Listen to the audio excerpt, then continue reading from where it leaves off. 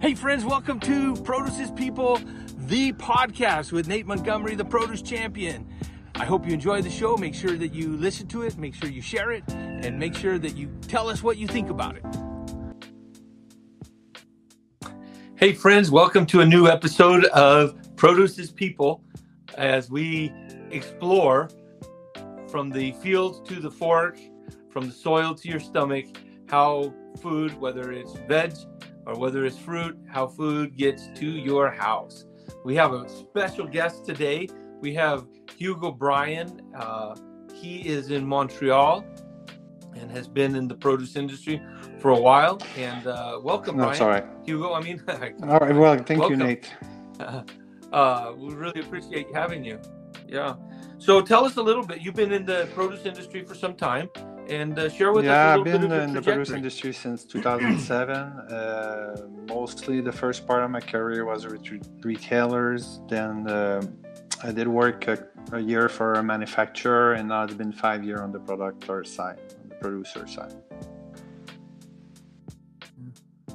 Great. And you specialize in importing fruit to yes, the exactly. States so Canada, what right? we focus and specialize is the tailor-made program with advanced pricing, mostly known with adjustment, obviously depending on the market. But we target a certain size and certain part of the crop of the growers that they have more difficulty of selling through the mainstream.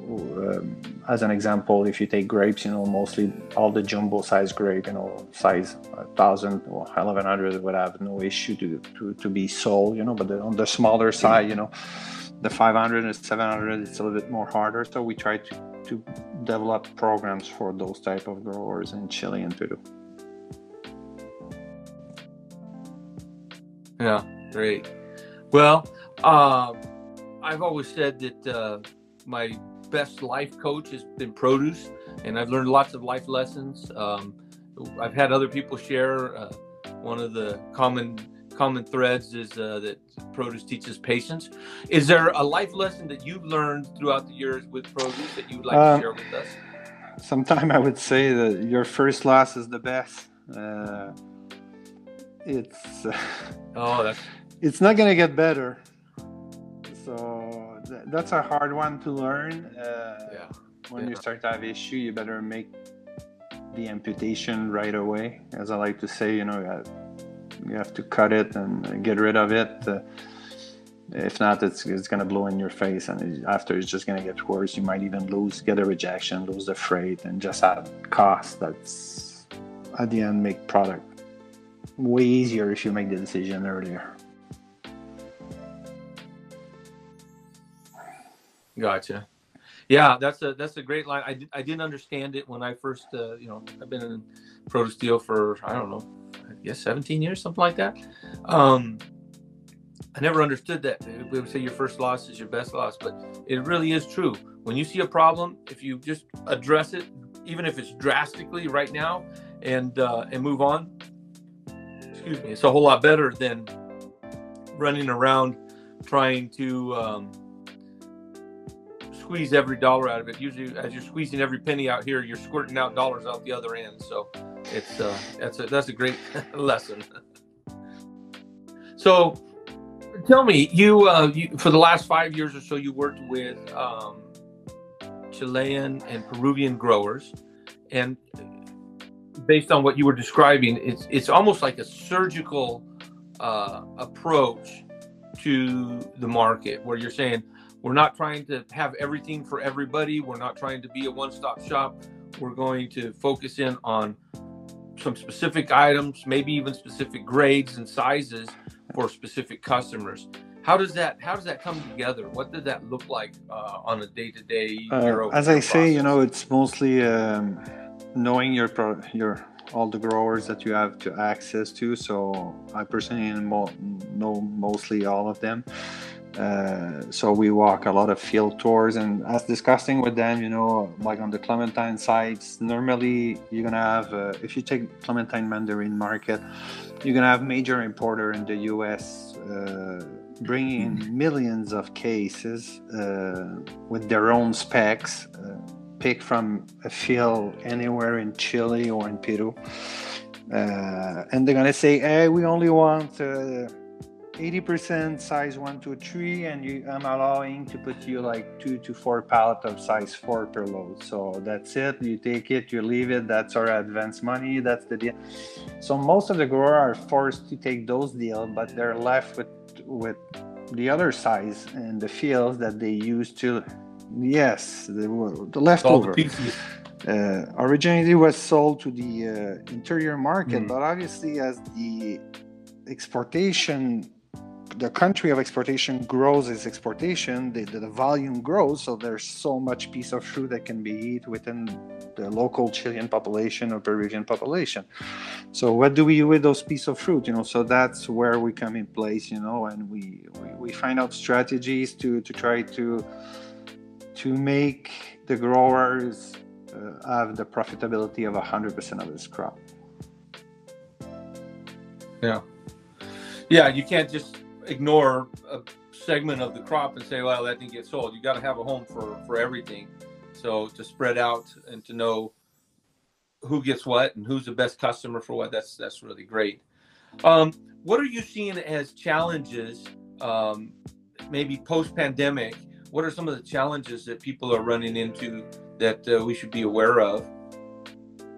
Well, obviously, if you talk on the consumer side, the high inflation, and on the grower side is the cost of the fertilizer and the diesel and so on, the cost of labor, the lack of water. You have all the natural disaster also. We've seen it in Canada this year, and you guys in part in the US had all the extent of that bad weather we had with those extensive fire, So this is why it's really concerning. But on the industry side, what I'm seeing is there's a consolidation of labels. As you used to have local label doing only the local crop, let's say California or some blueberry from New Jersey. Now they're mostly going into importer, trying to do 12 months a year with their labels. So that's obviously give them the power to switch country and regions, since they're the one accessing the shelf, So I think that's it's doing some complication here at that side, because you have one label on the shelf for all year long, and you just move countries, So that also cut the competitivity of the pricing that supermarket is having. So it is on the sales side, that's genius, right? Because on the sales side, that's genius because you're not surrendering the PO. But on the grower side, it many times means that you put another layer between you and the consumer. Exactly, because it's like now when it was a transition, let's say between the end of Chile, beginning of Mexico, and the beginning of California on grapes, you give the power to one label to decide when the transition is done, So that's a big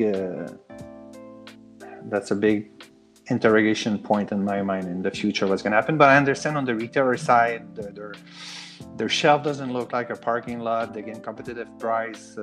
They can match it with some middlemen, and so yeah. What do you think consumers should know about when they're going to vote with their dollars to buy something? What are the things that they should consider besides, it's $3.99 a bag or whatever? What are some of the things that really should go into the consideration in the buying process? Well, on the consumer side, obviously as you said, they can vote with their dollars, So obviously, local agriculture is always gonna be the first, grown close from home, So try to support your local growers.